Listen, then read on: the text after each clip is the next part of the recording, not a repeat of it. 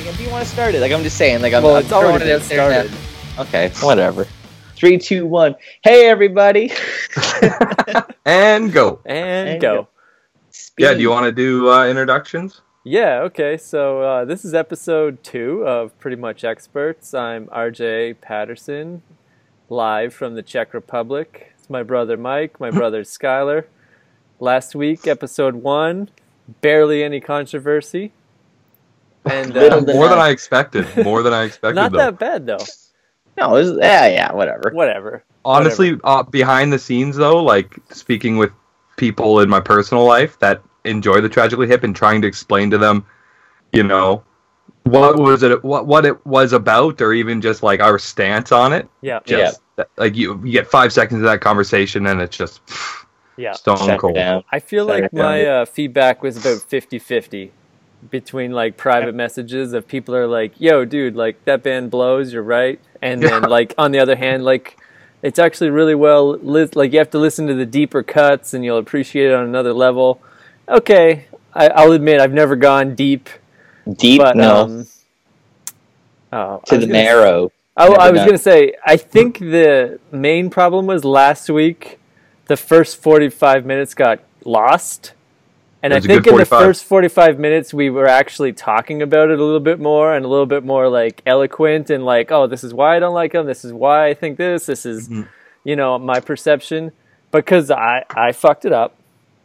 We lost all that and then started, like, you know, 3, 2, 1, and we're, like, sprinting and just back into, like, the banter. Like, George, Gordy, whatever his name is, can suck one. Maybe we'll do a part 2 later on in life. Maybe we'll revisit it next summer. 2 years removed, see if it makes a difference. Yeah, when the anniversary of that concert comes up and everyone's fucking gun-ho about it again. Yeah. Do you think they'll do a year 2? I don't know. Well, maybe like a year 10. Maybe. And we'll definitely still be doing this by then. We'll still alive by then. I felt like there was a weird, like, on the internet, I got a couple of, like, weird, like, you guys don't know what you're talking about.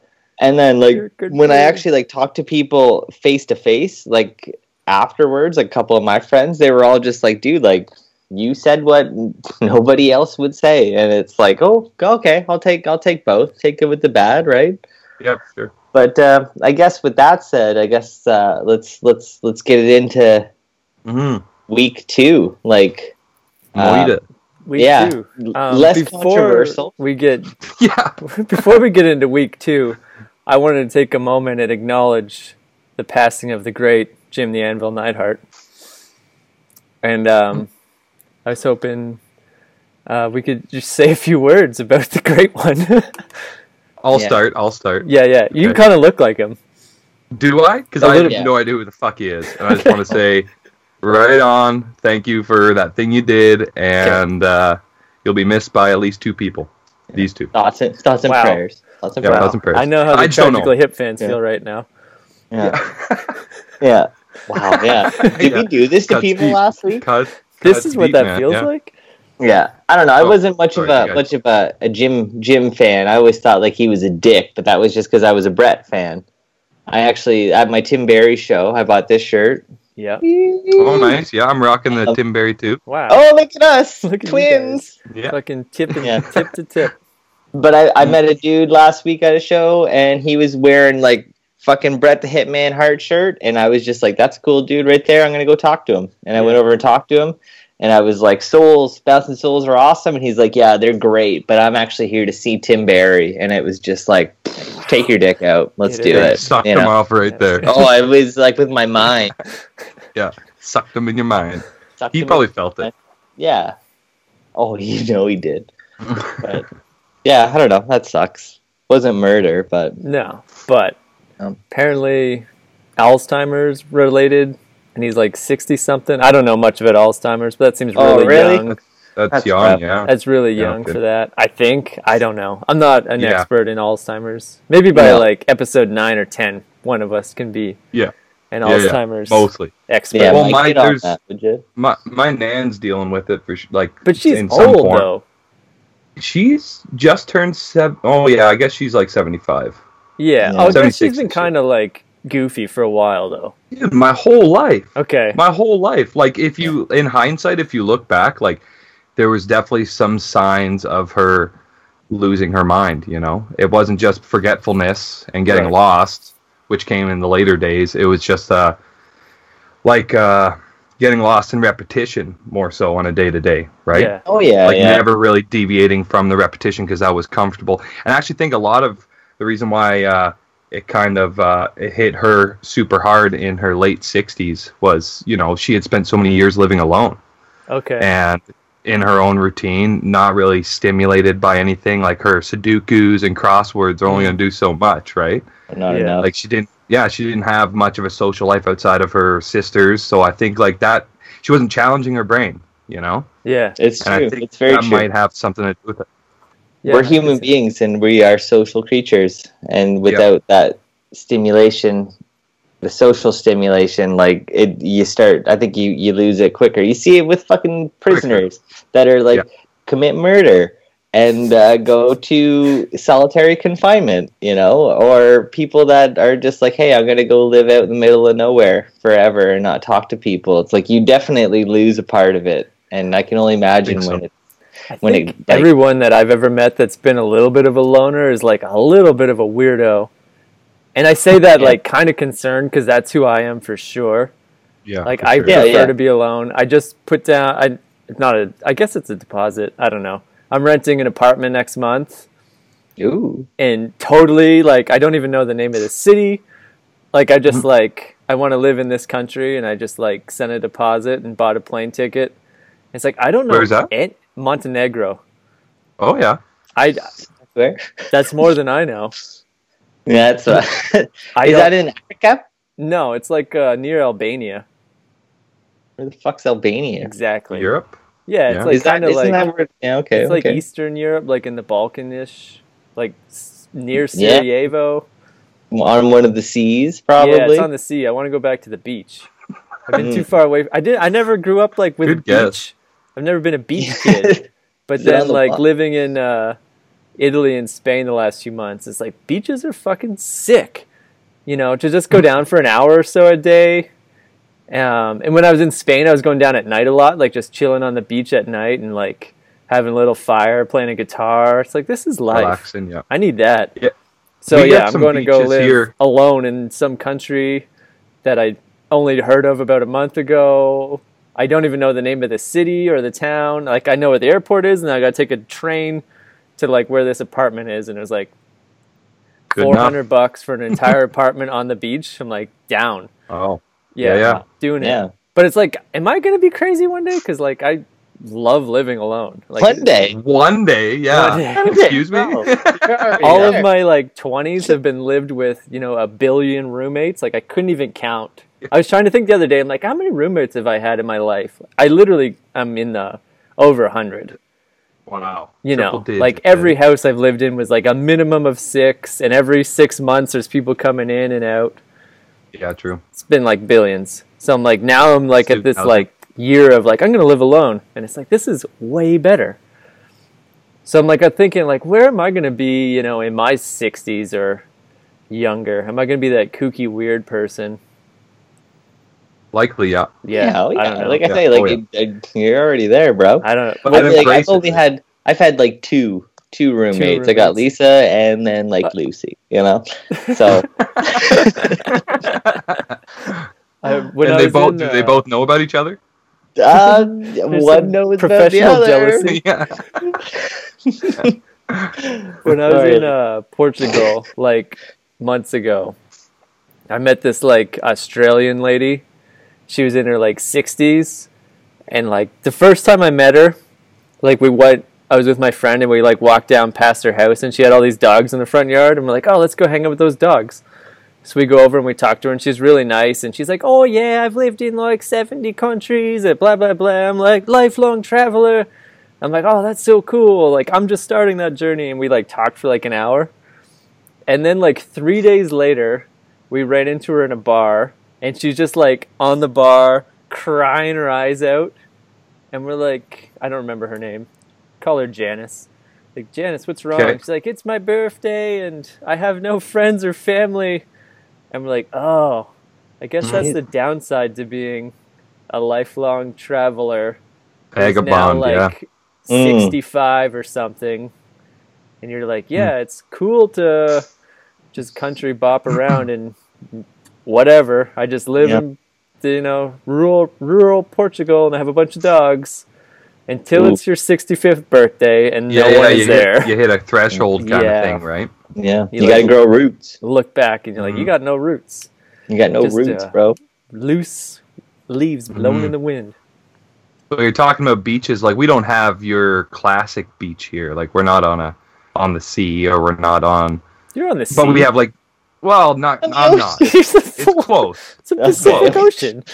It's 50 kilometers as a crow flies, but it takes 4 hours to get there by car. Oh, okay.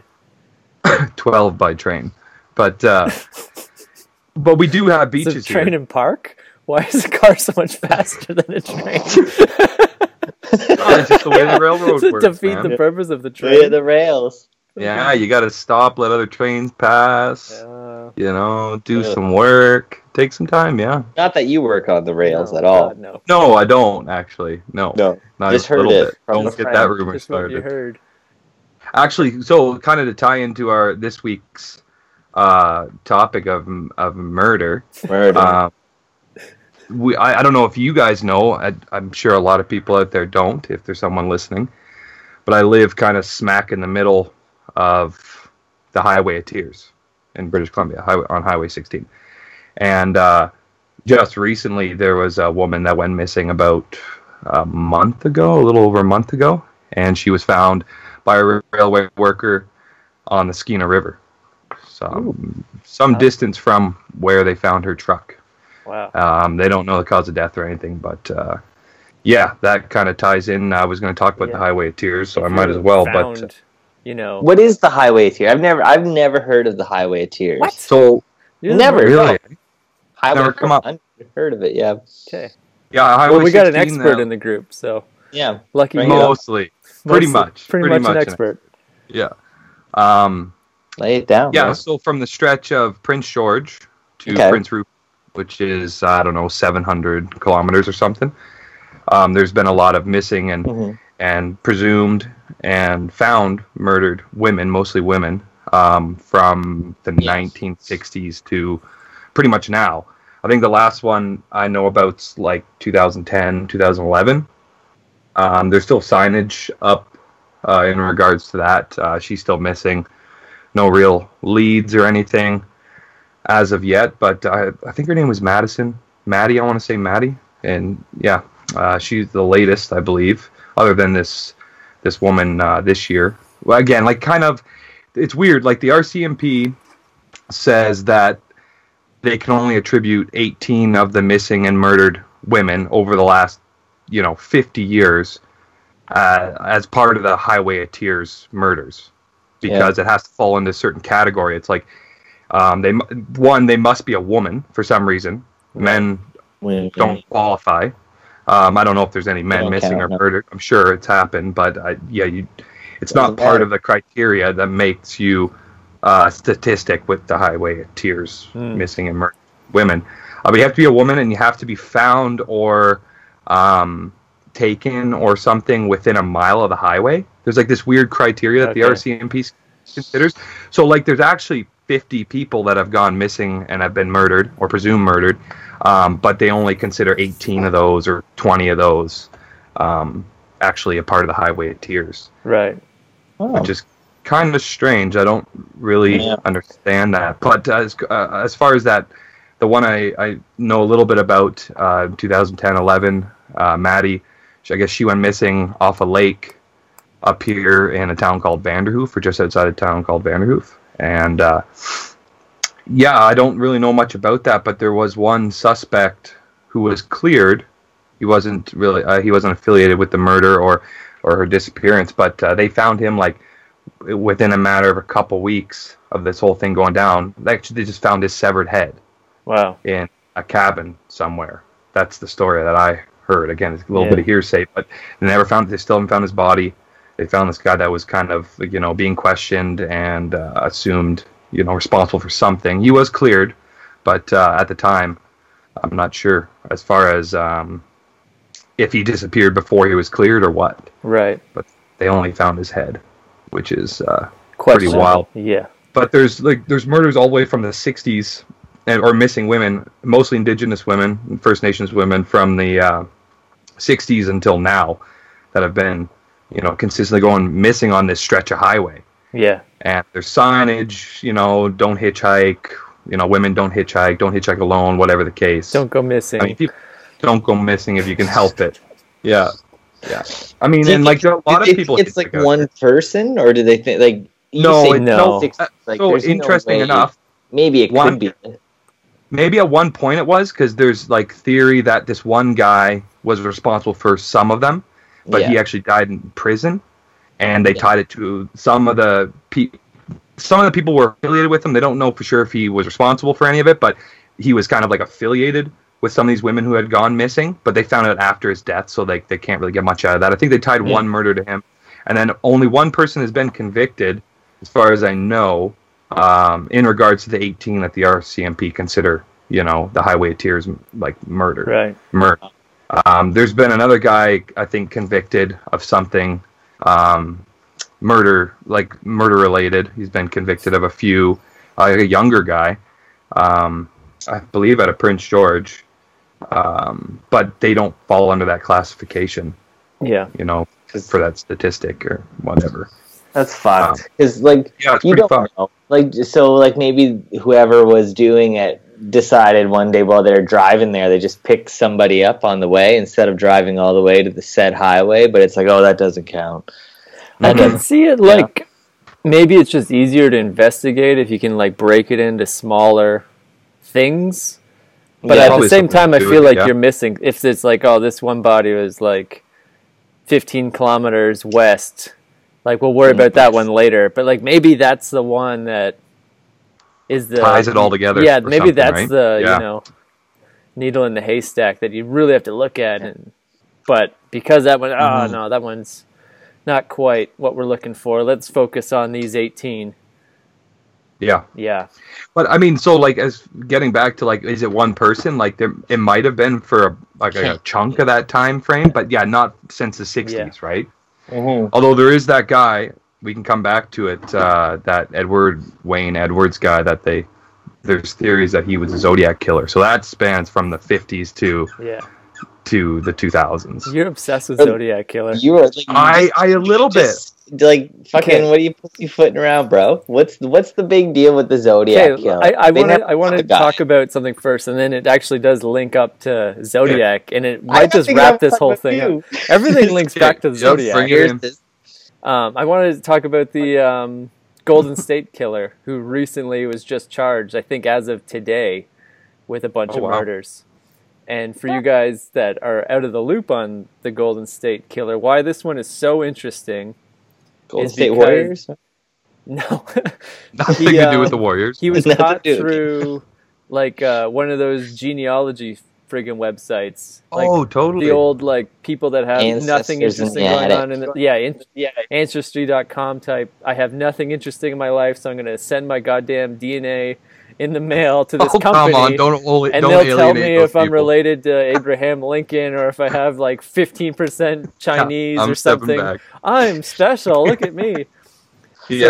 All these, those saps. Granola. Yeah, we know people. the people that use the website. We know who these people are. Just straight granola, nothing going on. They sending out their DNA, and they've been doing this for 10 years, and without, I guess, the world knowing.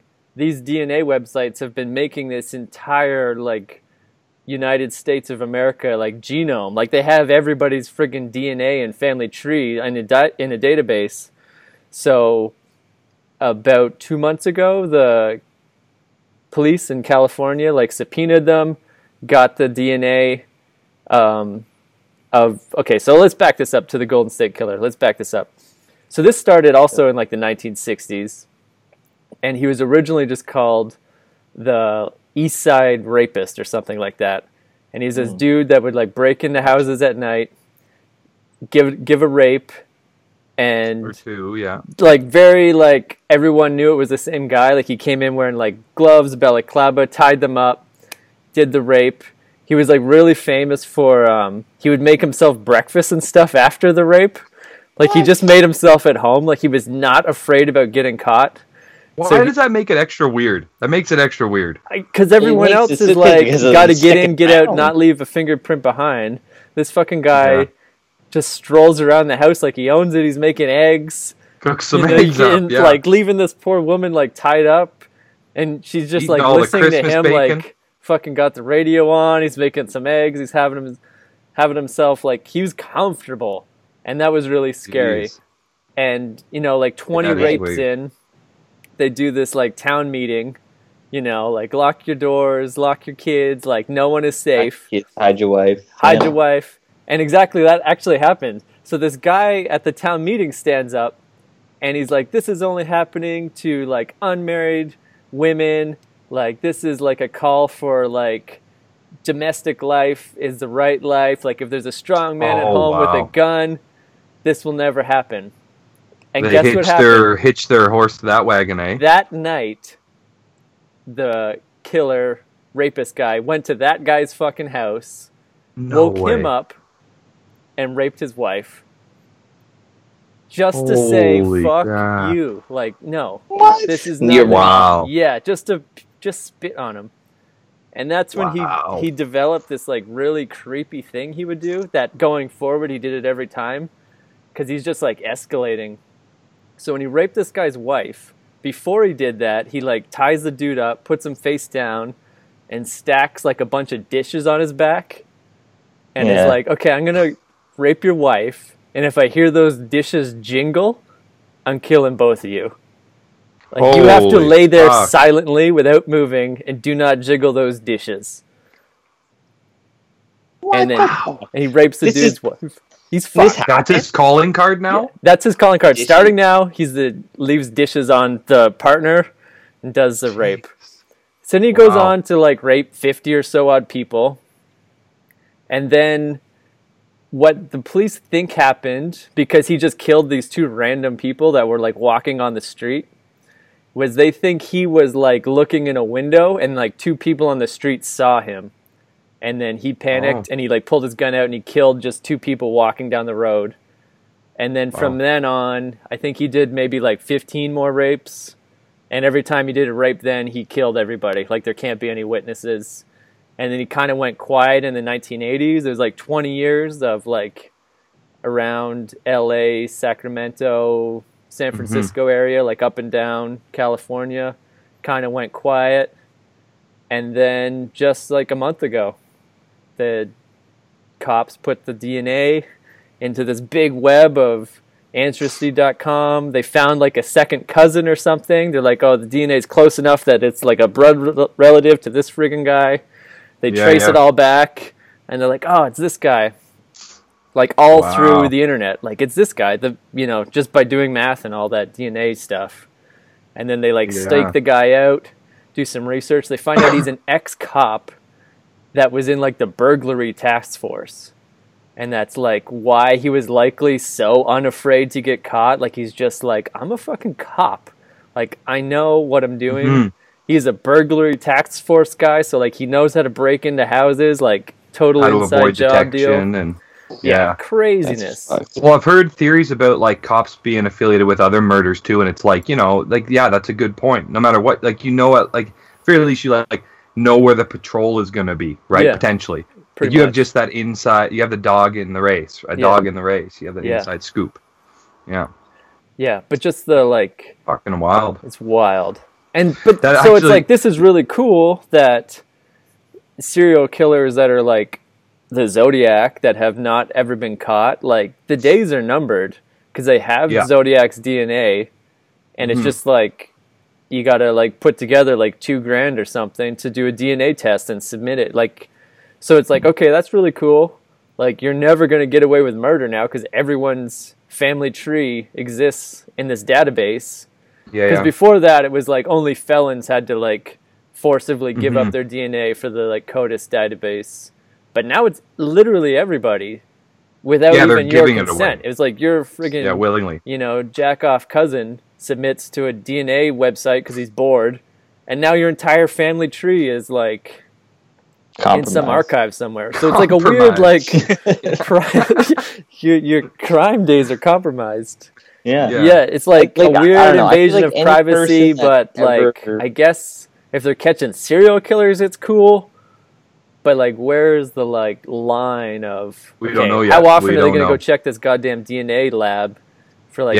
Is like the world going to be 1984 like Orson Welles style? Like, as soon as you commit a crime, freaking you get a notification on your phone like, your DNA was left behind at. Have you guys ever seen the movie fucking Gattaca with Ethan Hawke and Uma Thurman? So. That's where the world's going. Like, we got trace DNA. Like, any motherfucker that committed a murder before like 1990 and got caught for it is a fucking idiot. Yeah. Like, you had free go at just killing whoever the fuck you wanted, and like not given a hootenanny. Right. And you could even jack off, right? You could still jack off. You could lick things. Yeah. Well, that's you could leave your hair. Now we got trace DNA that like if you touch somebody, you're fucked. Like, if you breathe on somebody, they know that you've encountered that person. Like, it's so crazy where it's going. Where, like, if you've seen that movie Gattaca, it's straight up like, oh, there was a murderer in this room.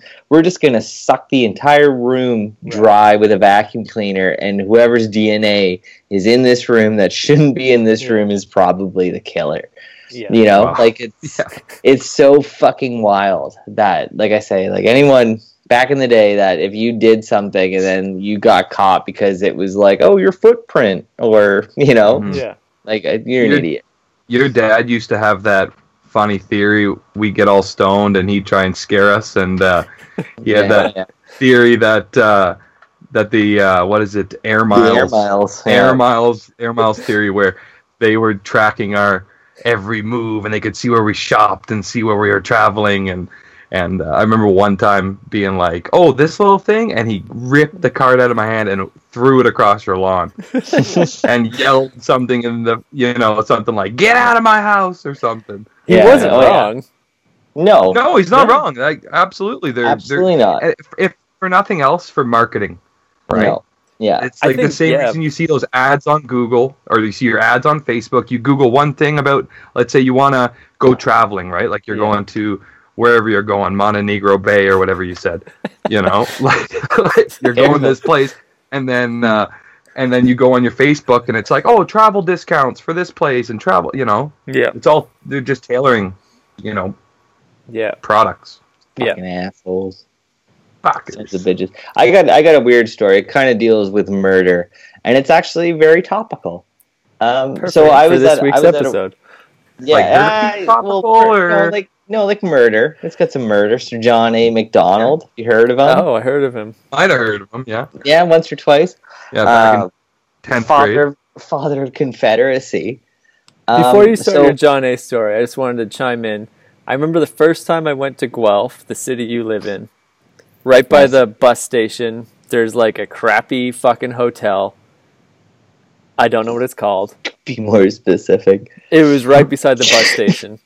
And they had like a plaque on the wall that said like John A. Macdonald stayed in this room, like underneath of a window. There's like a window that faced the train station. Underneath it was like this big plaque. And then over the course of years of going there, like they just kept renovating the hotel and that plaque is gone. It's like, no one knows who that is. He didn't take that plaque down. No one gives a shit. Okay, so but here's my story, all right? I heard this today and I thought it was kind of fucked up. I was at a work function. We went out to a breakfast, and one of the people at the work function was talking about how last night they were at a city council meeting for Orangeville, the city of Orangeville, town of Orangeville, Ontario, right? Just thought they'd like sit in and see how it was going, right? Mm-hmm. And they talked about how recently in Victoria, BC, that's where Mike is kind of close to from. Not even close. Not even close. Not even close. We got friends 18 hours away. It's about as close as I am to Orangeville. We got some friends. Yeah, pretty much. Shout outs to Victoria. We got friends there. But so in Victoria, they recently tore down a statue of Sir John A. Macdonald because of his he was in on all those residential schools. right? Was it probably his idea with that? Yeah. Yeah, he was like very much just like didn't like Native people and didn't give a fuck and wasn't as inclusive as we are today in Canada. Maybe that we that's why the hotel room took the name down in Guelph. They're pretty progressive city. This is very, very much so. Like, might be some controversy. Party, we've got the Green Party here. Yeah. But so, anyways, like, so they recently took the statue down, and they kind of were saying, like, hey, like, yeah, we're just gonna put it aside. We don't know what we're gonna do with it yet, but like, we're not gonna totally trash it. We don't want it up in our city anymore. Which is like fucking A, man. Like, if that guy if he did what they said he did, fuck that. Like, Bill Cosby made me laugh. Not anymore. Careful. But he's also a piece of garbage. Yeah. But so either way, at this Orangeville town meeting last night, apparently it came up. They put it up to vote, or they didn't get to the voting aspect, but they brought up that they were like, we should take that statue and put it up in Orangeville. Wow. Yeah. We're proud. What are they so proud about? What's going on with that? I don't know. Like, it's Father Confederacy. Confederate. You know, like, so, like, they were just, like, stoked, like, no, like, we can't take down this statue. We got to keep it up. We got to, like, it's our history. But it's like, man, like, that's literally someone else's garbage at this point, right? Yeah. Like, I don't. Especially after someone is throwing the statue out. Like, I think it would be different if it was, like, Orangeville City Council, and like, yo, we got some statue money. Who y'all thinking? And then, like, let's have a vote. What about John A? And it's like, yeah, we'll vote on it. But when it's literally like, okay, there's this other city that is taking the statue down because he is the forefather of, you know, the cultural genocide of the First Nations people of Canada, and they don't know what they'll do with it. And we're like, fuck it, we got room. Yeah, we got a park. Yeah, throw that on a canoe and send her down the river, bye. Yeah, for sure. Yeah. Just it's like I feel like you see it in the States right now where they're chopping down a lot of their Confederate statues, and there are still towns that are just like, if you're cutting it down, we'll take it, buddy. You know, like, and it's like, you're no better than that, fucking Orangeville. Get your shit together. I hope anybody that's listening to this right now that lives in Orangeville, like, don't be a fucking dick. Go and, like, apparently there was a couple First Nations people, like, they did their little debate, and before it could go to the vote, there was like 2 First Nations people that went up and were just kind of just like what the fuck? Oh, yeah, like, not happening. No. Like, are you kidding me? Right? Like, don't, no. And then they were just like, well, there's more dialogue. We'll put it to rest for now, but it'll bring it up later. And it's just like, what? I don't know. Like, who's put a really Wendell Clark pro? statue up. Yeah, exactly. Right. Like, there's plenty of people that can be honored. That like Sidney Crosby do these heinous things, right? Yeah. But like, I wonder who in that crowd was super like pro John A. McDonald, you know? Oh, it's all fucking just shitty white people, you know, or just old like white antiquers. People. They're just like, oh, here's this old statue. Let's get it for free or something. I don't know. Like, why would I mean, the context of this statue's coming down because of its racist implication, and this other place is like, we'll take it. It's fucking weird. So, Town Square seems like a good spot. Yeah. Orangeville is definitely predominantly white, old, rich people. Like, this whole area is very old, rich, white, and they're all shitty. They have a skate park there. Yeah, I went to go there once. And that's where I went for my like driving test, because the word on the street was it was really easy to pass. Totally, yeah. Oh yeah, that's where you went. Yeah. Just like did not care. No kidding. I heard the driving instructor had glaucoma. That was the rumor that was going around. It's like, I don't know how that's gonna make my time any easier, but sure, Orangeville it is. Can't see shit, but I went to court in Orangeville once. Okay. That's driving related or? No, it's that time we got arrested at the fall fair. Oh, you had to go to Orangeville for that? Yeah. Really? Yeah, I sat there all fucking day. Just for them to be like, probation. Probation. I remember that night when you guys all got arrested. Maybe this episode will just be titled "Crime" and not "Murder." Yeah. Okay. You've been into pretty murder there. You guys all got arrested, and I remember me and my girlfriend at the time walked to the police station to like. We have no money or anything, but we're like, I guess we'll like check on him. Yeah, and we like went to the Georgetown police station, up for like knocking on the window, like, "Hey, let us in." And our friends and the guy, like the reception guy, looked like he had been sleeping. And we're like, "What the hell?" And we like go in and we're like, "Yo, our friends all just got arrested. Like, what can we do to like, contact our parents? Like, we're like young at the time." Yeah, we were young. Yeah. What can we do 16, to like, 17. Whatever. This is like, I don't know if everyone had cell phones back then. Like, it was mid 2000s. Yeah. And the guy had no idea what we were talking about.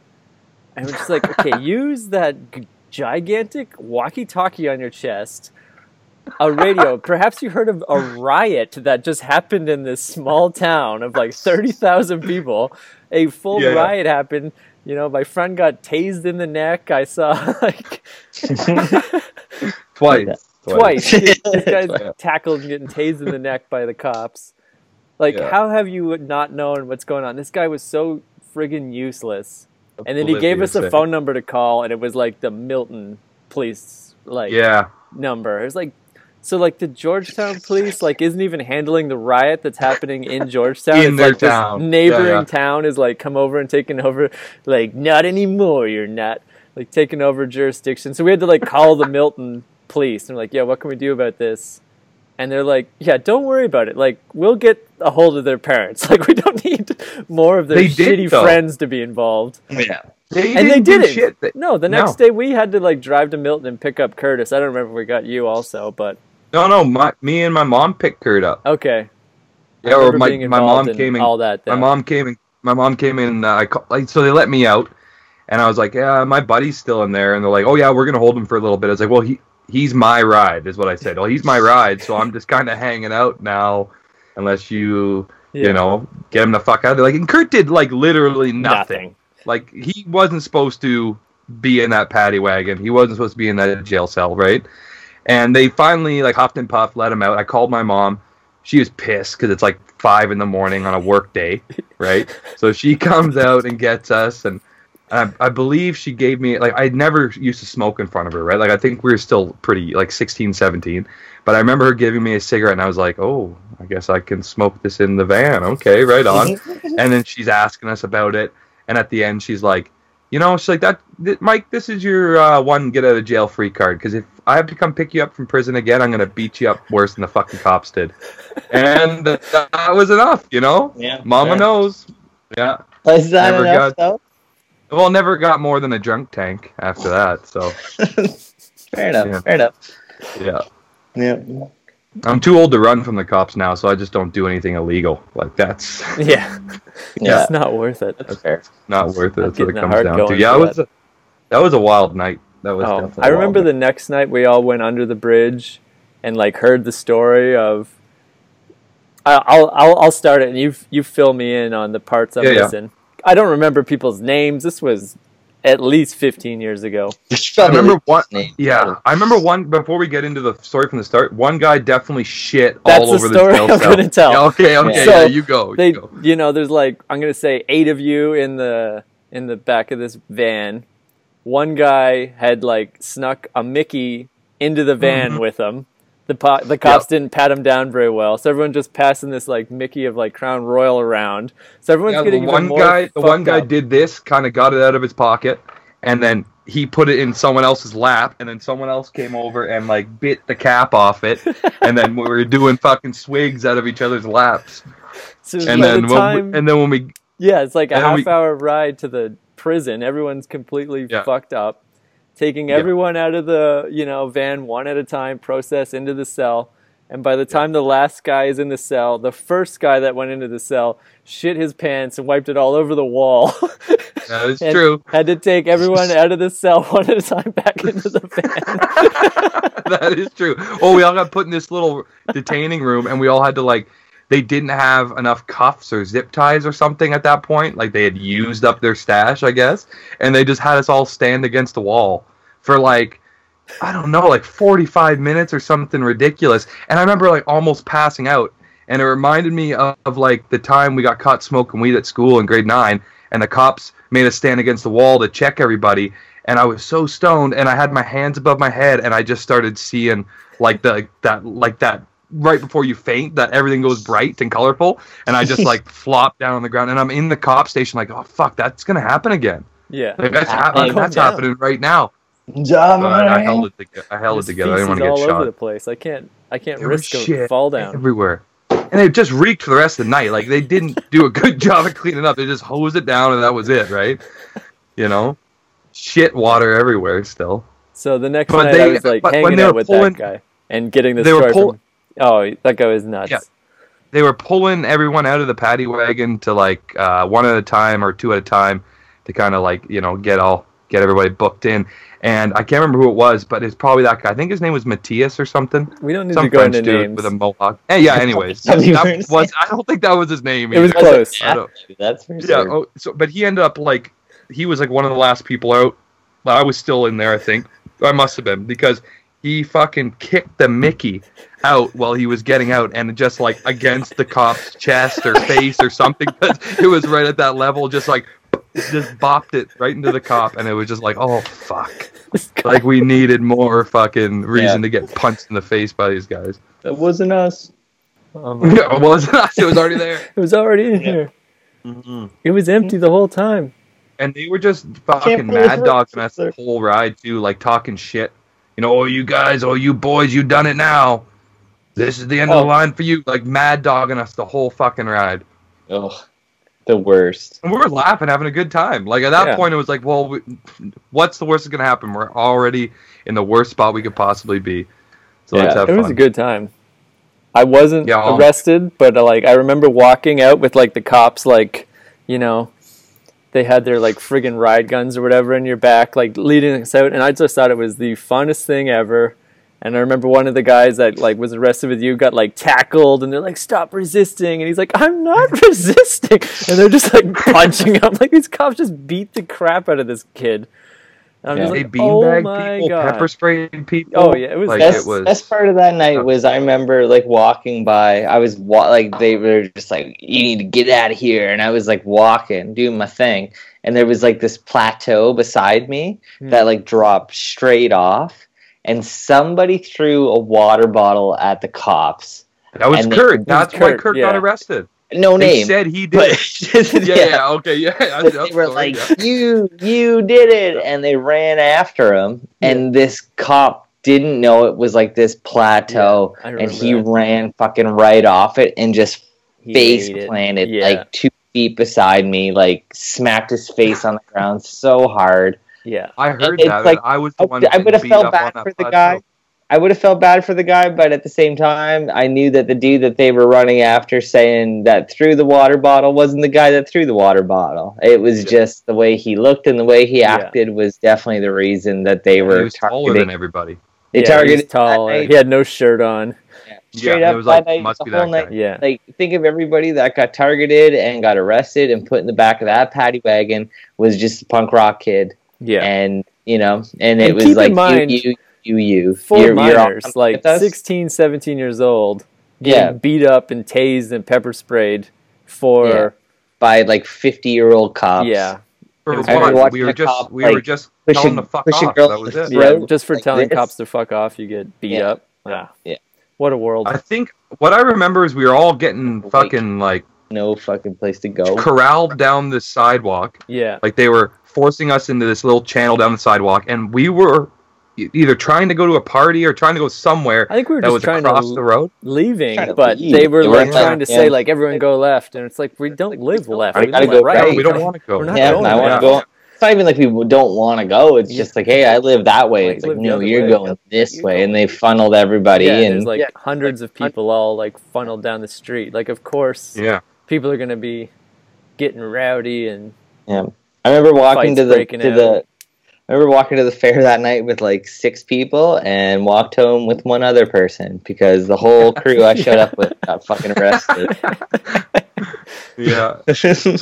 That ledge you're talking about, they dragged me into that ledge pretty hard when they were trying to take me down. Yeah, oh yeah, I watched you. Yeah. I watched just that. Fucking clipped my knees. My knees were fucked for like weeks after that. There was like 6 people just trying to drag you down. I remember feeling like it was almost like a zombie apocalypse because we're all walking together, and then there's like you go down, but like we can't like stop and be like, hey, you know, don't tase him in the neck. Because there's all these people and cops like with their like shields and their guns like pushing you forward. So it's just like you get lost behind you. You're like, oh no, Mike's down. Oh no, they got, you know, this guy. They got that guy.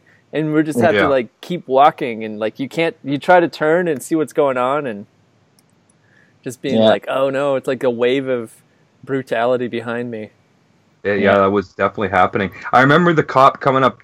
It was you. They grabbed a girl. I don't know who it was. It was some girl we were with, and you went up to the cop and kind of just gave him like a fuck off. I remember that. And then I remember as soon as I did that, I'm like, I shouldn't have done that. And then they got me. Like almost immediately after, because I don't know if I was a part of that too. I was there. I might have had my hand up or out or whatever. I remember that he was just like he grabbed some girl and was just like, "You're coming with us. Like you're the instigator." Nope. And it's like, no, not at all. Like we know this person. Like, fuck off. Like, go target those punk kids. Yeah. And I'm not RJ. I'm not saying you're responsible for any of that because like I was definitely causing a scene. But I remember that being like the last time I seen you that night. I remember pushing that guy and thinking like, I probably shouldn't have done that. Shouldn't have pushed that cop, I should not have pushed that cop. But just, again, that, like, wave of people, like, I got, you know, pushed away, or maybe that's when they did, like, turn on you. I have no idea. But I do remember, like, making eye contact, pushing that, like, let go of that, like, 14-year-old girl, like, fucking trying to crossface chicken wing some kid. Like, what the fuck is wrong with you? Yeah. Pushing this cop and then thinking, like, I shouldn't have done that. And then, like, people, like, you know, battle around you. And then I'm, like, turning the other way. I'm like, okay, I guess I got away with it. On to the we all kind of got away with it. I really hate it when people call the police pigs. But, you know. Fitting in that moment. Is police in Georgetown. You know, but, you know, they deserve respect, too. Yeah, sure. Pigs. Yeah, just like everybody else in the world. The good ones. The ones that beat up teenagers. The ones that abuse their power are fucking dickheads. Right? Yeah. I think everyone abuses power. Not everybody has the ability to tase people in the neck, though. Yeah. So, I remember the cop that, like, fell off the ledge that you were talking about. And, like, him, like, falling. Because it's, like, dark out and, like, he just went flat, smacked his chest, smacked his head. I remember his, like, the sound of his, like, walkie-talkie and all that crap, like, breaking. Like, he hit the ground hard. No, like, he went down hard.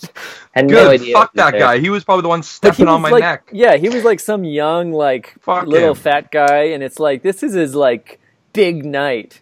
And he blew it. Like, and he ruined all his, you know, 2 weeks of, like, Sheridan Police Foundations training out the window. Because he's wearing these, like, dress shoes or whatever the hell they wear. Like, they're not really combat boots. They're, like, weird. Maybe I'm misremembering, but I remember that guy falling and then it just really sparking the, like, okay, like, now we have to take another person. Like, let's run into the crowd and grab somebody else, you know? Like, it was... Obviously, he had embarrassed himself and fucked up, and it was, you know, we all laughed at them. Yeah, I was laughing. And then it was, like, I was right beside him, and I fucking pointed and laughed, and then it was, like... They were just like, you threw that bottle and grabbed some. You know what I mean? Like, it was, I don't know. When they let me out and they were doing, like, the final, like, I got to sign all these papers before they released me, it had one section of the paperwork not filled out, and it was what they were going to charge me with. Right. Because they didn't know what to fucking charge me with. And I ended up getting, like, cause of disturbance or something like that. Yeah. It was something pretty insignificant, but they sat there and they just... kind of made fun of me for 20 minutes and debated amongst themselves what they were going to charge me with. And it got to a point where it's like, if I don't sign these papers and get the fuck out of here now, I'm going back in that cell because I'm going to say something or do something, because they were just poking the bear. Right. And I've been beat up. I'm tired. This whole place smelled like shit. I just want to go home. Right. So I'm like at the breaking point, and they just poked me for 20, 30 minutes, whatever it was.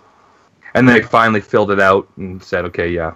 After they had their debate, and I signed the paper, and the rest is history. That's actually really shitty, to be honest with you. As you described that to me, I can't help but get like this deep pit of anger, to be honest. Yeah. That it's just like they're pretty much trying to bait you into fucking upping your charge at that point because you would think you're the guy that pushed the cop or something. What did you fucking arrest me for? Yeah. If you don't know what you're going to charge me for. Yeah. And it's like you're dealing with like morning shift now. It's not the guys that were actually there the night. It's like they don't know which one you are. It's just like one of the 8 or whatever. Yeah. Like they have no idea. Just that shitty abuse of power. Yeah. And, like, one good thing about that night is Oddworld. That fucking Sean's old band Oddworld played, and they played a bunch of NoFX. I do. That was fucking killer. Yeah, that was killer. Frontline Fiesta did our song tonight. Yeah, Sean's new band, Frontline Fiesta. Go see them. Buy the record. Soundtracks to our lives. Yeah. Fuck yeah, Oddworld. Kick ass.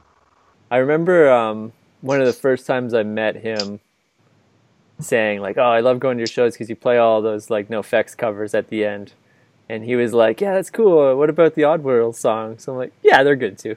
They're okay, yeah. Like, I'm buying the CD, like, Yeah. Play off, dude. Like, I think I still have a copy of that CD somewhere. I still have a copy of that CD somewhere, yeah.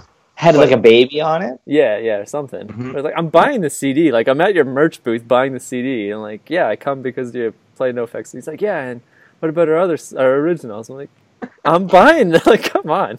I'm buying the You're like CD. 15 years old. Like, chill out. I don't want to say they're worse, but, no facts, man.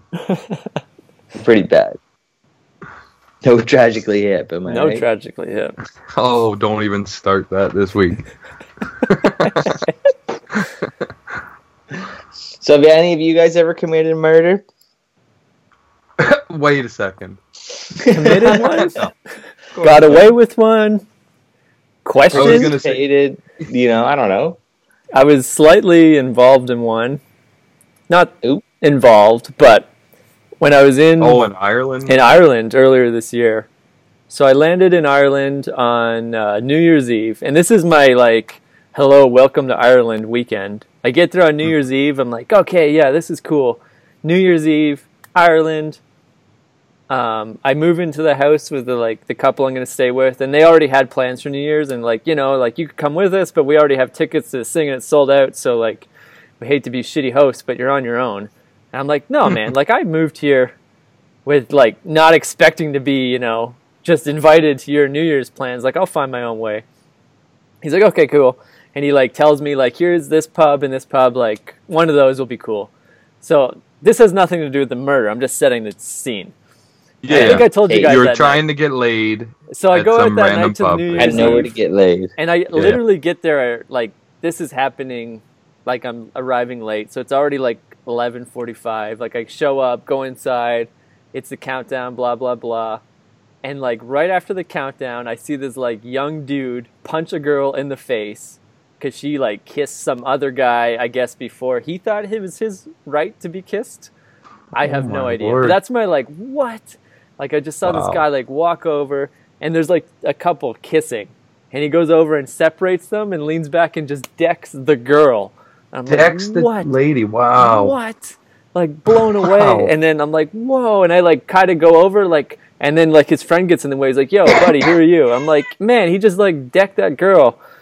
And they're like, where are you from? Like, right away.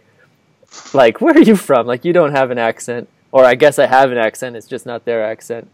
Yeah. And I'm like, oh, I'm here from Canada. I just arrived. And he's like, why did you come here? I'm like, I don't know. And he's like, get out of here, man. This is not a good place. I'm like, oh, I can see that. I'm out of here. Like, I don't remember what bar that was, but it's like, yeah, I'm out of here. I think I walked into the wrong one. Mm-hmm. So then it's like the next morning, I tell the like house, like the people I'm living with, like, oh, this happened. And like, oh my God, like, don't, let that taint your arrival to Ireland. Like, that's not normal. I'm like, okay, but like the guy at the bar said that was normal and I should get out of there. This is the place. This is the place you go if you want to punch a woman. Yeah, like you guys are saying this is not normal, but I watched that and immediately after, one of his friends told me that was normal and I should get out of here because I'm not from around here. Jesus. But okay. So then it's like January 2nd. I'm supposed to like go to this work placement deal where I'm supposed to be. and I get up at like 9, and they call me and they're like, we said to come in today at 10, but it's like January 2nd. We're all really behind. We don't really know what you're going to do yet. So why don't you like take the day off and come in tomorrow and start fresh? And I was like, okay, I have no problem. But now it's like 9 in the morning and like, what am I going to do? Like, I'm already up. I showered. I had a coffee. So I'm like, I guess I'll just like go for a run. Like, I'll just like, do a lap of the town, kind of see what's up. So I like head out of the like, down the block, turn left. And as I'm like running down the street, I see this like homeless guy like chilling on a driveway, just sitting on the ground. And as I'm getting closer, I'm like thinking to myself, I'm like, homeless people in residential areas. Okay, Ireland. Like, that's not normal either. And then I'm getting all closer, encompassing. Getting closer, and I'm realizing like this guy's like pretty young. He's like 20. He kind of looks like what do you call them? The like skunk punk guys. Oh, yeah. What do you call it? Crust punk. Crust punks. He looks like a crust punk, but he's not. He's just like, it's kind of raining. It's Ireland. So he's just like wet, sitting there, looks really bummed out. Yeah. And I'm thinking like, because like the driveway he's in front of has like this little gate. Like you have to like put in a key code to open the door and you can go in the driveway. Like, he must have like forgot his keys or something like on like a 2-day bender. So I start to slow down. And then I'm like, nah, fuck him. He's on his own. And I like pick up my speed and I just run past him. And then think nothing of it, do my lap around the town. And then the next morning when I get up to actually go to work for the first time this time, I go the same route, same time of day. But now like the whole like street is like blocked off with like not caution tape or anything like that. Just like cruisers like, like chaotically just parked everywhere. And all the sirens are going. I'm like, I don't know what's up with that.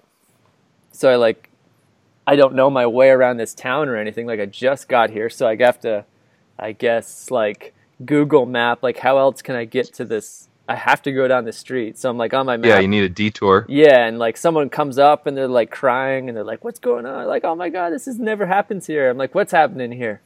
And they're like, oh, a murder. Like someone just got stabbed. Murder. And I was like, oh, like crazy, like it's just happened like 20 minutes ago because there's still like cars like screeching up. I'm thinking, oh, that was right on my route. That's pretty wild. Whatever. I go around, get to work, and they're telling me the story, and it's like, oh, there's been this like alleged like some guy's on a rampage. Like he like stabbed this guy, he fought another guy, and they're like chasing him through town. And they're like, he's like this like 20-year-old like homeless guy. And I'm like, dude, like that was exactly where I was the day before. Like it's that guy. So I have to like call into the police station and be like, I know who that guy is. Like I can, describe him. Because I like was as close to this computer screen away from him. And then they like come and pick me up and take me downtown. And it was so cool. Because this like really unassuming like Irish police station is just like, oh, it's like this was built in like 1604 or some nonsense. And you walk in the door and then it just like turns into a Mission Impossible movie. Like it's all like vacuum doors and it goes on forever and like all these like winding. It's like, and you put like your thumb on the wall and it's like super high tech. Passcode like, to get in here. Making best friends with this cop. I'm like, whoa, this is like super high tech. Like what's going on? And he's like, oh, this is like, because we're just north of Dublin. Like, this is a big, like, anti-terrorism spot because of, like, the old, like, Irish NRA wars and stuff with Northern Ireland. This was, like, a hub. Wow. So this is, like, a huge command center. I'm like, whoa. So then I was there for, like, 3 hours telling the same story over and over again, describing it, blah, blah, blah. And then it eventually, like, comes out that this, like, random... I think he was from the north or something. I don't really remember. But he just stabbed some random guy on the street that was like walked past him. Like he had been sitting there. He had some mental illness and he just like got up and like shanked this dude in the back a bunch of times. It was like holy shit, an exchange student or something. Like he was like some other like 20-year-old. Like he just got up and shanked him a bunch of times, killed him for no reason. And that like scared the hell out of me because I'm thinking like the day before I almost slowed down and stopped to help him. And then I thought, nah. And I kept running. So then I'm like, okay, the moral of the story is do not help anybody Never because they help might anybody. just stab you. Like, Yeah. I wonder, like, because Yeah. the police's side of it was like, oh, he just randomly stabbed this guy. But Mhm. maybe this other do we guy need was like a lot Maybe nicer. he was provoked or something. And stopped and asked him a question and like, hey. Oh, yeah, and that yeah. kind of thing might, like, someone that's going through a mental issue might get Mhm. really, provoked and aggressive. Like, what do you mean, who am I? Like, what am I doing here? You need Mhm. help. Stop. That's wild, man. It was Yeah. wild. Like, and There just, was this like, one. and then I get there's- home from like work that day, and Yeah. the couple is like, "Did you hear about the stabbing?" Like, did I hear about the stabbing? Yeah, I was I'm at right the police next to station it. all day. Jeez, So, that was man. my Yeah, first 2 days in close Ireland. call. It wasn't a close call. It was just that like serendipitous, like the day before might have been the day. Maybe it was like 2 days. Like at some point, like this kid was gonna snap and stab somebody. Mhm. So it was like close that like I had like It's almost first-hand contact with this guy, thought nothing of it, but did, I guess, think enough that as I was approaching, like, this scene looks really weird. Oh, and the other thing that, like, tripped me that I'm not helping this guy is because as I was approaching, I'm thinking, like, oh, maybe he, like, lost his key or whatever and he can't get into the driveway. And then as I'm getting closer, I'm realizing this driveway wall is, like, 3 feet high. So, like, he could just easily walk just over it. walk over Yeah. it. Like, this isn't Yeah. his house. He's just, like, hanging out. Yeah. Yeah. Yeah. Like, this is, Jeez. like, there's too many, like, weird things that, like, not helping. But that was all in So, a yeah. split second of you running past where you just like had to make that maybe, assessment. You know, it 4 could have went any houses- other way. Yeah, like 4 houses notice. Like, I'm just, like, approaching, starting to slow down. Yeah. And I'm like, no, this doesn't feel right. Not helping. Keep going. Well, maybe not necessarily a close call, but close enough. Close. That's the Like, closest I think that I've come Yeah. to, like, a murderer.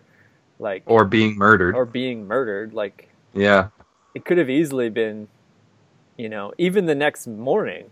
Like, if I left work 20 minutes earlier or something, like, Yeah. that was on the route, I would have passed him again. Wild. Fuck, we sound so Canadian. That's the closest you've been to a murder. That's the closest I've You been. know? I know. Well, I thought I was I thought I was getting shot at one time walking through Toronto. Like, and in hindsight, we're in the business section of Toronto, walking, me and a friend going to a show. Yeah. And we just walked through this back alley and heard these gunshots. So we dropped down Yeah. and like looking around, didn't see anybody. I'm like, what the fuck? So like got back up, like, or tucked against the wall or whatever it was, and we got back up and we're just like, fuck, let's get the fuck out of this alley. Yeah. And as we're walking, it was like, cut, hold it, cut. And we just had walked right through the middle of a film set, right? Like they were, and it was like what was that movie? It was with Mos Def. Anyways, it's like some fucking shoot 'em up, action movie. I don't know any Mos Def movies. Yeah, No, he's like, I didn't know like he was not an a actor. lead or anything, but I just remember looking it up later and being like, that's that fucking That movie was the set that I movie. walked into and thought I was going to get murdered. Did you watch done. the movie? Maybe they left you in. Some scallions in the back I did alley. watch the movie. No, we didn't get left in, no. But I mean, like, Next to a little credit. bit of pee, right? In that moment, just Oh, like yeah. a little bit of pee. Yeah. Like, the gunshot sounded like it was right behind your fucking head. So I don't know how they didn't see us. Like, there was no red tape. There was no one No. hanging out at that entrance of the alley, and we just, like, strolled right in. Maybe they just like looked at that alley and they're like, "There's no way anyone's walking down this alley in the middle of the night."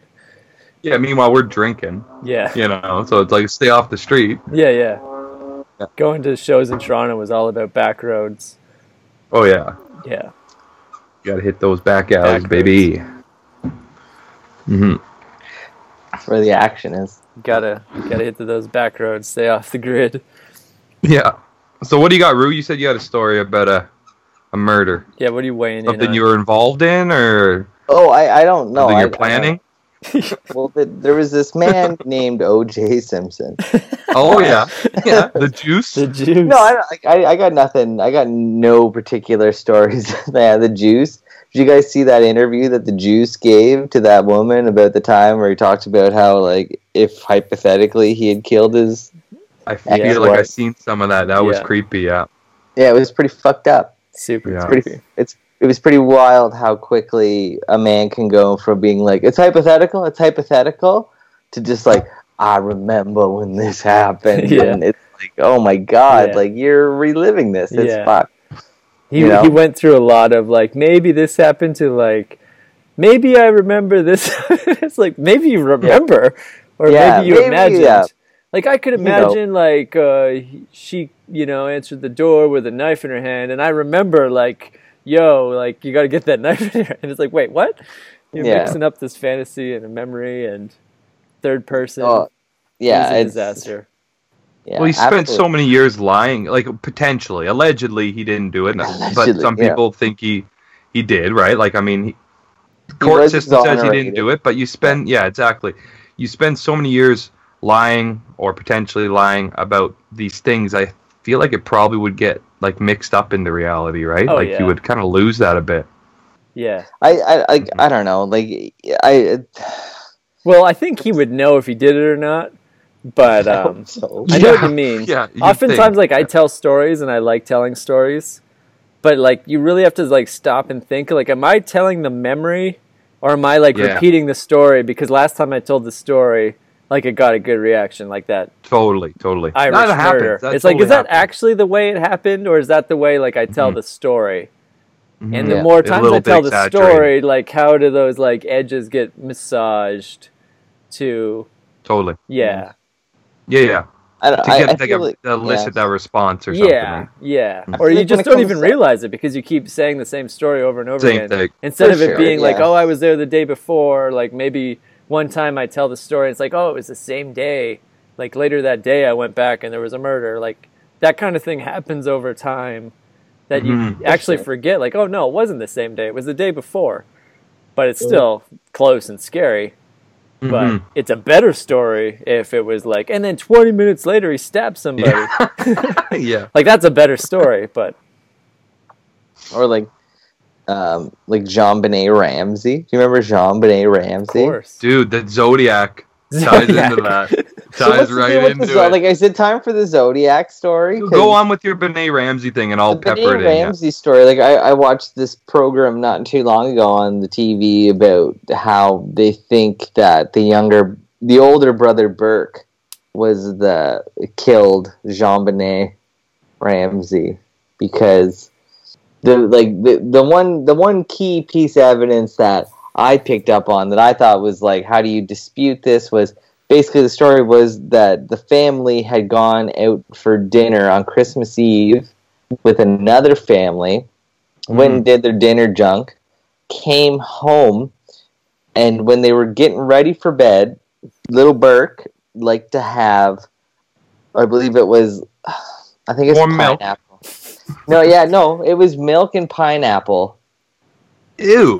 Yeah, I don't know. Like, that was he did it. He totally did it. But so there was milk and pineapple, and they basically when they found her body and did the autopsy and opened her up, she had a piece of undigested pineapple in her stomach. Shut up, Herming. I'm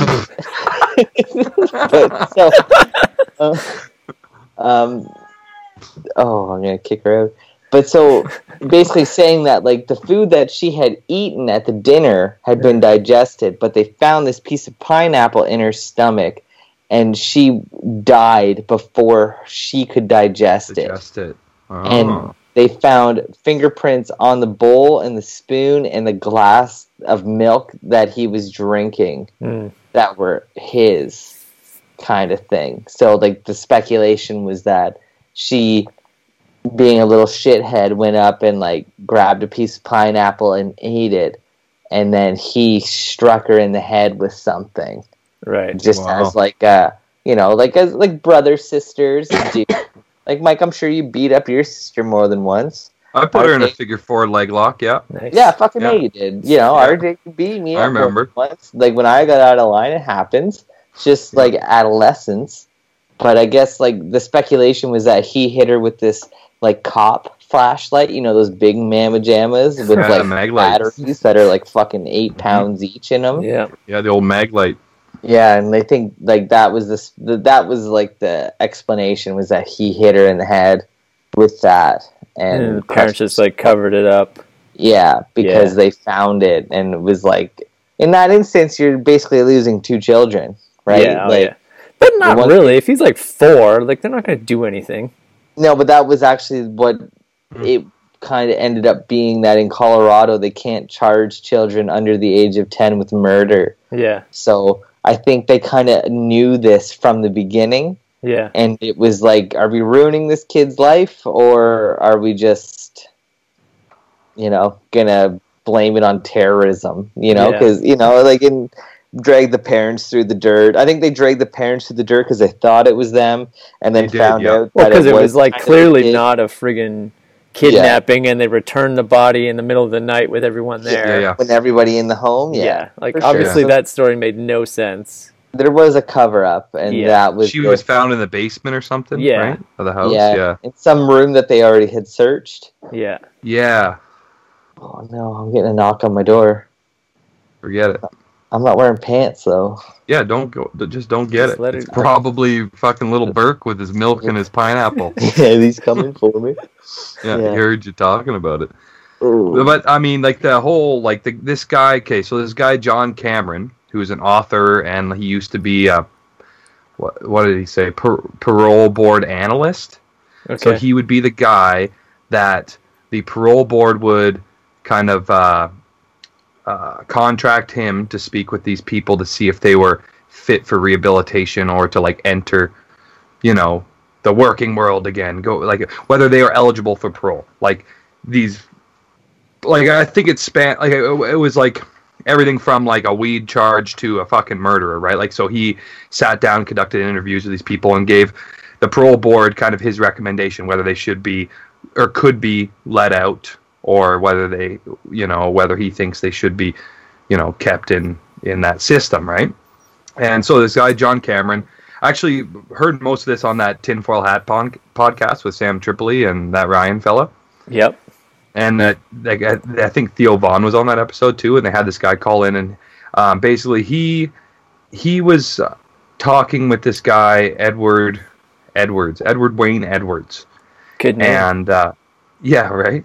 And he suspects, his theory is that he is the Zodiac Killer, and he's responsible for upwards of 500 murders. Right. And the guy confessed to a bunch of them and had details about a bunch of them that pretty much put him right there smack in the middle. Like, there's no way he could know this or that, right? Without being a participant.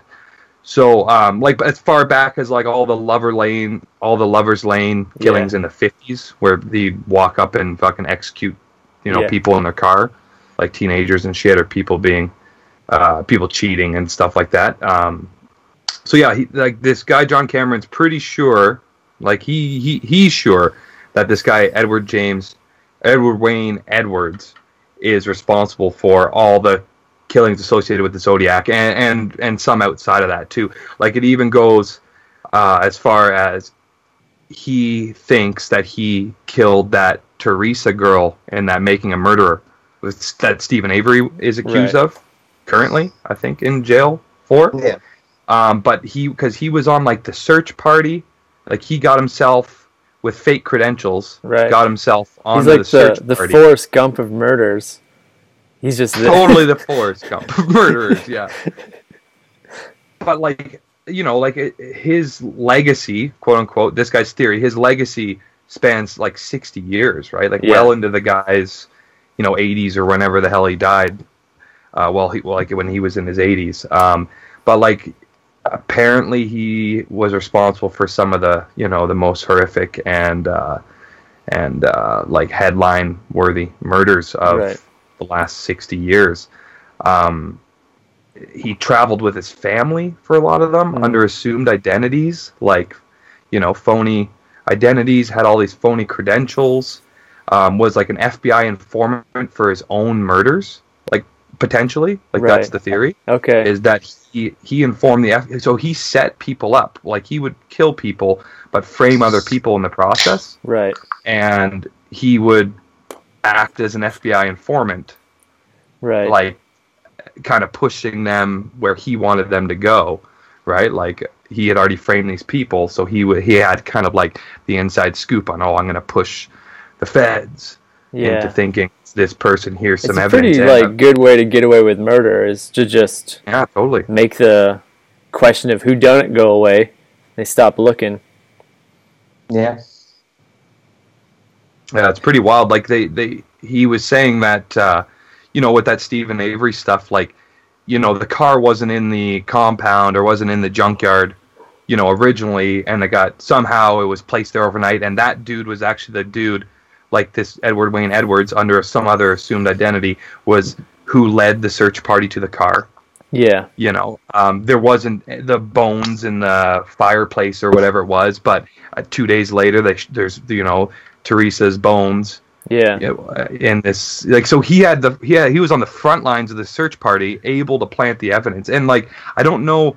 I wish I knew a little bit more about it because I'm only pretty much an expert, right? Mm-hmm. Yeah. No, not a complete. But I think it was and there was other things, like they found her ring in the house and stuff, but there's no DNA, there was no blood, there was no telltale signs that she was murdered in the house. But there was all these things kind of they're in the house, they check the house, and then a couple days later they happen to find a piece of evidence that links Stephen to the death, on the second and third look at the house, but this guy's been there the whole time. So I don't know, I just find it's an interesting story, this Edward Wayne Edwards guy. I'm going to look more into it. He wrote a book in the 70s kind of confessing to some murders that I don't know whether he got let off of them or if he used, again, a assumed identity, but it was his book. And in the Zodiac puzzles, I guess they were solved some years ago, not too long ago, within the last decade. They had decoded some of that hieroglyphic shit, and it says his name in it. Weird. And there's just all these weird things associated with that guy, and the possibility that he was caught up in 60 years of murder. And somehow, I don't really know how, I'll have to look into it further, but somehow connected with the John Benet Ramsey murder, and potentially. Yeah. See, now it's getting a little out of control. And I think it gets a little squirrely with the assumed identity, they go to and he had, because it's not they knew Eddie Edwards was at Stephen Avery's farm, but there was Bruce Dickinson was there. Yeah. And that was actually him under an assumed identity, and it's says who?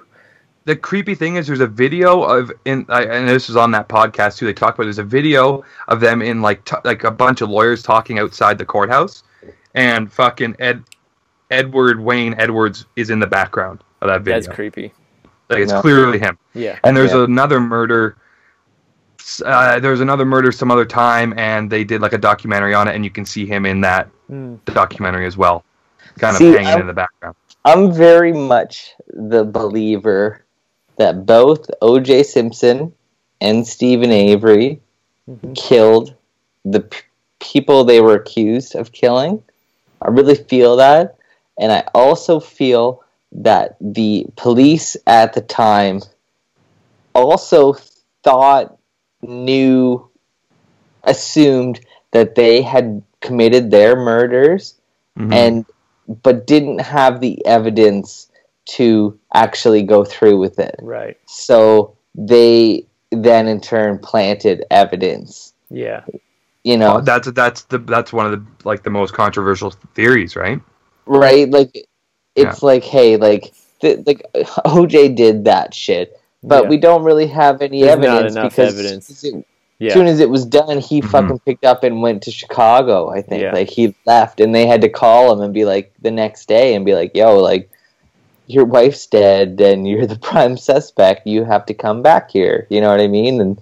And I'm sure they planted the glove. I'm sure, Yeah. And it's same with Stephen Avery with the key. The key was definitely planted. We all know that. There's no way it wasn't. Yeah. The one thing with the Stephen Avery case that always blew my mind in that show was there was the one dude, I think his name was Locke, one of the cops that searched his house and found the key. If you watch the show, but at the end of it, when he's on trial for the second murder, he's getting walked into trial by that same cop. Totally. That it's how is this not a conflict of interest? Right. Why is this case not fucking 6 counties away from here? Yeah. Where he's not, like, the guy's going to walk him into court and then they're going to call him up to the stand. Yeah. You know, like, that was the shittiness with that. And, you know, and to elaborate on this, the second part of all this is, if you love somebody, never, ever take an insurance policy out on them. Number one suspect. Yeah, because you look guilty as fuck. Guilty as fuck. And you want to know the weird thing? Like, the three of us, we all know that if you have an insurance policy out on the one that you love and your loved one ends up dead, you are the one that they're fucking coming after. Why? Because you're owed all this money, right? Like, that's the reason why. So then why is it so outlandish to also think, though, that, you know, the Bauer County Police Department wasn't out for Stephen Avery? Why? Because they fucked up 18 years. No, and they owed him. They owed him money. Millions. Maybe not millions, but thousands. It was millions. I think it was millions. Because he was in jail like 18 years or something. I think they gave him $1 million a year. If my wife falls down the stairs, cracks her fucking head open, and I go to jail because I have a fucking insurance policy out for them, because that's a motive, because I'm going to get that money, how is that not a motive when it goes the other way on the state? That, you know, like, and maybe Stephen Avery played that. Like, I'm not doubting that, you know, like, but it like, played that card, you mean? Yeah, like, hey, they owe me money, I'm going for it, you know? And, Oh, yeah, that came up. Like, you know, and that's the only argument I feel the other way. Like, I guess I'm contradicting myself, but it's like, that's the only argument the other way, where it's like, the motive to put this guy in jail and, like, throw the book at him like they did throughout that whole documentary. Like, that's the reason. Because they, you know, hey, it might cost us fucking $100 million to put this guy away, but it's less than the $300,000, you know, that we're gonna fucking owe him in the long run. Yeah. Kind of, you know, right? Like, I don't know. And to build on this more, I don't know. Like, I watched Netflix. I watch a lot of, like, TV shows, and I have a fucking bias because I don't fucking like the police, and I don't like the Crown, District Attorney, all that nonsense, because I do feel like they all collude, you know? Like, you see it in all of these shows, and I don't know. It's a hard job, though. Like, for sure. It fucking sucks. I just, like, if you don't think there is a brotherhood where they're not gonna fucking protect one another, you're just naive. Like, it does exist, it does happen, like, and you have to just cover your ass. You can't be a dick. There's also social, political reasons for them to kind of cahoot as well, right? Like, Mike, you said it earlier, and your experience where you sat there and watched, like, 4 different cops just talk about, like, well, what are we going to give this guy? What's the charge we're going to give him? Ooh, it could be this, it could be that, and depending on your response is going to be what they charge you with. You know? Yeah, essentially, that's how it went, Yeah, they're wanting you to say, like, oh, yeah, I only pushed the one cop one time, and like, oh yeah, that was you. Fuck yeah, that's assault. That's grade 10 assault. That's a big one. It's coming to light. Like, you see it in the States where, like, you know, like, black people are getting shot and fucking murdered left and right, and it gets covered up. But now it's kind of coming to light that it's just like, yeah, you know what? Like, this happens. It happens a lot. It happens every single fucking day. There's a great documentary on Netflix called Flint, I think. Okay, oh yeah, I think it's Flint. That's good. It's really good. And it's just about, like, the police in Flint, because Flint's fucked. Pretty sure it's called Flint. It is, yeah. Have you watched it, Skylar? I've heard. No, not yet. Definitely watch it, because it's, like, being recorded in, like, 2016, and it's, like, live. Or not live, but you know how they do it. And as it's going on is, like, every week there's a new, like, police brutality, like, killing, like, an unarmed black guy in America. And that's, like, happening, and they're having lunch and talking about it. Like, all these cops are like, oh, you know, this one, you know, happened. And all the cops, like, right away are just, like, defending the cop. It's like, yeah, but you can't see in the video that he likely had, like, he likely had been armed. The video starts, and you don't know what happened right before that. And it's just like, wow. Like, and then in the documentary, like, they show the video of, like, you know, pulled over, and, like, you know, I got my hands up, and the cop just like shooting the guy, and he's in his car, and his like wife is like live streaming it all on Facebook. And the cops are like watching this like in their like lunchroom, and they're just like, yeah, but you don't see what he did like right before that happened. You know what, you know, maybe before the camera turns on, he said something, and it's just like, how can they watch that and still be like, yeah, but that was justified. Yeah, that was it was just like they're just like, nope, our team is always right, and it's just like this one like I can just picture him, got like an old pig of a head on him. And no way are the cops ever at fault. It's always like, but the video starts off and you don't even know what happened. Yeah. And it's like, I get both sides. Like 9 times. Like, I understand, like, if you, as a cop, you walking up on that situation, you don't know. You don't know what's going to happen. It's you or them. But, like, at the same time, it's like, man, like, it's your job to protect and serve. Yeah, I get not that, like, fucking, and there's still, you know, like the bias of, like, you only see the, like, okay, maybe there's, like, 40,000 interactions. I'm just making up a number. And, like, the 1% go really bad, but now they're all filmed, and it's, like, going to get on the news, and it's, like, clicky, like, internet, whatever. For sure. I get that, But I'm more, like, just watching this show, and this is not, like, oh, and that happened once. It's, like, every episode, this is like happening twice because it's like that last summer was just really bad, or 2 years ago. So it's like this is like a regular thing that happens in the show. Like there's another police shooting, and the cops are always just like, "Hey, maybe we are doing something wrong." It's just like every single time, it's like, "Nope, I don't know what happened before the video turned on." Like maybe this. I couldn't see his hands either. Justified in my eyes. It's just like maybe this is the wrong comparison to make. But when you watch those videos, I feel like shit needs to get changed, you know? Like, as much as it's like, hey, this isn't every single occurrence, but when those occurrences happen, there needs to be dialogue and there needs to be change, you know? It's a jump, but it's like, what about, like, when we watched 9/11 and that all went down? There was change, you know, like that was an extreme case of just like, hey, like terrorism happens all the time. Yeah. But like this is an extreme moment that like everybody take a step back and we need to assess how we live our lives and the steps that we take in these moments. And then you click over and you just watch like police, you know, do their thing.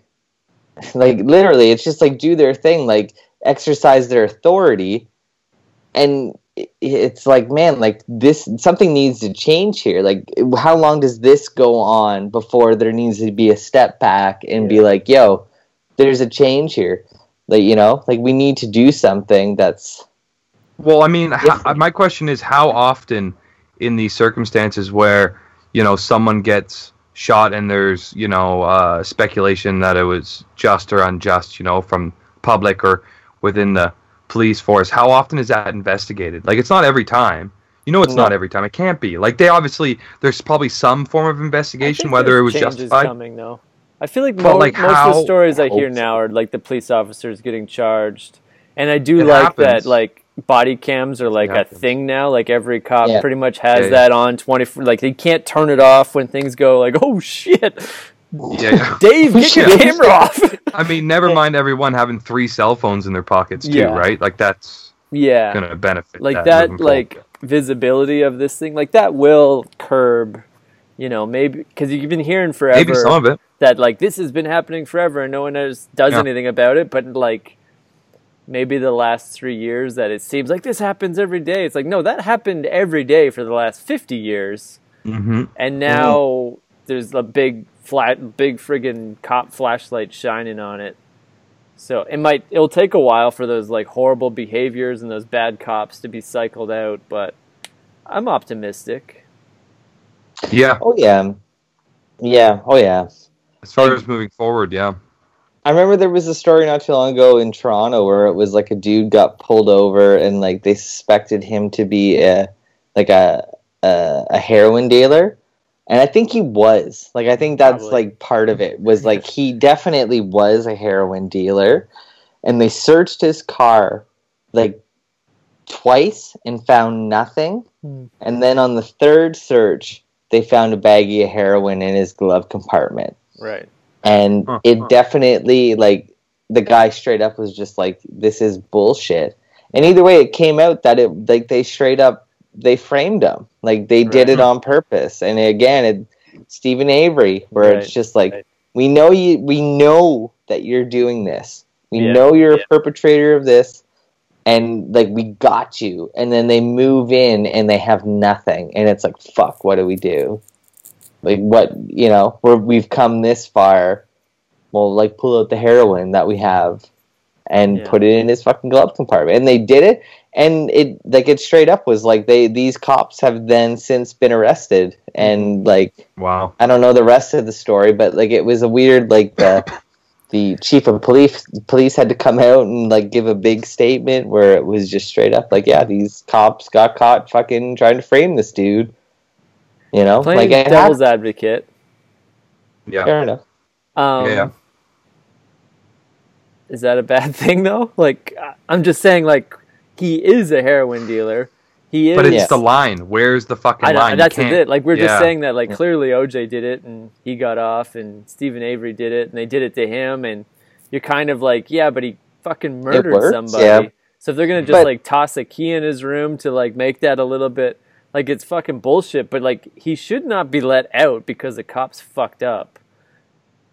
Like, I don't think. No, maybe it is though. Maybe that's like the standard has to be there so that cops don't do that all the time. I'll go the next step and tell you that, like, is addiction a crime? No. But so why should, like, is not being addicted? Feeding that for profit is not the same thing. No, definitely not. Definitely not. But, like, maybe the problem is not, like, I don't know. Is heroin the problem? Like, no. Well, here's another question for you. Yeah. People are addicted to money and greed, and if you're selling heroin to feed that addiction, that's if you're saying addiction's not a crime, but you're doing all these things to feed that addiction, your greed. I mean, it's just like, where's the line? Don't even open that door. No, I don't think that's justified at all. You suspect this person did something. You're 100% sure on that side of the fence that they did that thing. No, it's not okay for you to make shit up to corroborate. To fucking collaborate. Whatever. For sure. For sure. I agree. Like, if you're like, so certain, because clearly the cops were onto this friggin' guy.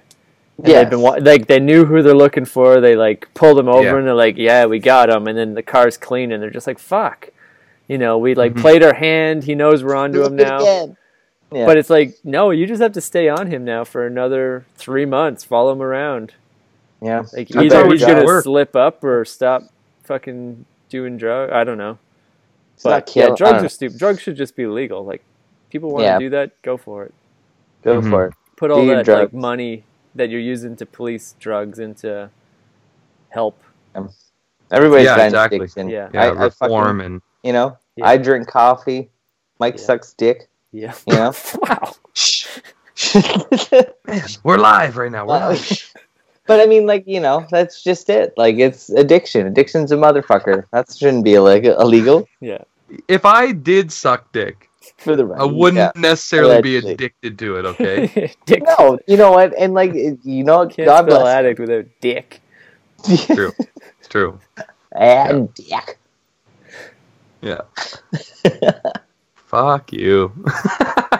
Should we wrap this one up, Mike? Do you have a fucking makey shifty thing this week? What did you call it? How to make a thing. Yeah. No, I don't, but if you want me to tape a couple things together, we can figure that out. If you want quick, I bet. Your new segment was a one and done. One-time segment. No, I just totally forgot about it. We were at that wedding all weekend and kind of, Any wedding stories you want to share? How was the bride? Was she glowing? Oh, she was a babe. Total fox. Yeah. Okay. She came in a horse-drawn carriage in this massive field. Like, honestly, they went all out. Went all out. And it wasn't like some yuppie wedding. It was hillbilly as fuck. Like, it was cool. It was rad. Yeah, and it was a great time. 4 days of partying and just being around great people, meeting people in the middle of the backwoods, BC. 18 kilometers off the highway on a bush road, and the highway of tears. The highway of tears, yeah. And on like, honestly, that's like, to kind of put into perspective, like that's one of thousands of roads where you could get lost on very easily, or in some cases dump a body if that was kind of your thing. Like if you love doing that, you could do it. But no, it was a great time, and I do got one story. Purpose road. I wasn't present for this, but I guess the night before I showed up, a bunch of the guys from out of town decided to do a bunch of acid, which is cool. It's a fun time. We've all been there. But one of the guys, again, from out of town, I've never done acid. I'll just throw this out there. I've never done acid. It's fucking fantastic. Right place, right time. But so, guy, unfamiliar with the area, never been to BC, especially never been where we were in the middle of fucking nowhere in this clearing. But I guess they took a bunch of acid, and he somehow moseyed off from the crowd and the group and ended up in the neighbor's field. Oh, I guess this was at their house. So I ended up in the neighbor's field and spent the entire night roaming around trying to find his way back to the house. I got really fucking lost. Yeah. And he remembers sleeping under a log for a little bit. And the guy who owned the property, seen this guy in his field, so came out in his truck. And Buddy, who was on the acid, got all freaked out and started running away from this guy. So now there's like a chase in this field between the guy who's trying to help him and find out like what the fuck's going on. Why are you in the middle of my field? And he ended up catching up with them and finding slowly getting the information he needed out of him and found out where he was from and what he was doing there and drove him back to the house the next morning. And he showed up, no shirt, bloody, just like, I don't know what the fuck happened last night. Just went on this trip and ran away and got lost for, the entire evening. And I mean, it's like, there's plenty of bears around. You're on the highway of tears. We're on the fucking highway of tears. At that point, you're only a couple kilometers off it. Yeah, so, it's a bad place to get lost and naked.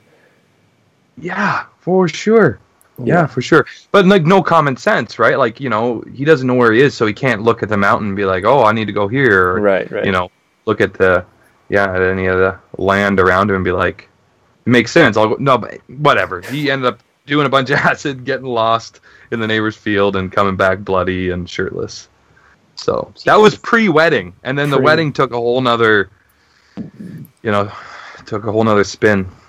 Yeah. But there was a lot of fucking crazy shit that happened, There's a lot of sluts roaming around and, There were. We are live, sir. We're live! Yeah, sorry, some really proud women roaming around. Yeah. Really, what do you call it? Empowered. Proud, I guess. Proud. Empowered. Empowered. Some very empowered women, it's stinking around. How about that? Well, in that setting, it was just the women. Yeah. I'm not saying the men weren't empowered or sluts. I'm just saying it was known that there was a few rogue, empowered women kind of on the outskirts of the whole weekend. Yeah. How'd that work out for you and your fucking band? We're okay. We'll just leave it at that. Okay. Yeah. Yeah. Good story. Yeah. Great story, Mike. It was a great weekend, okay? I'm glad we're ending this show on that. Yeah. Okay, guys, until next week, one more shout out to Frontline Fiesta for the beautiful music. Yeah. See you guys next time.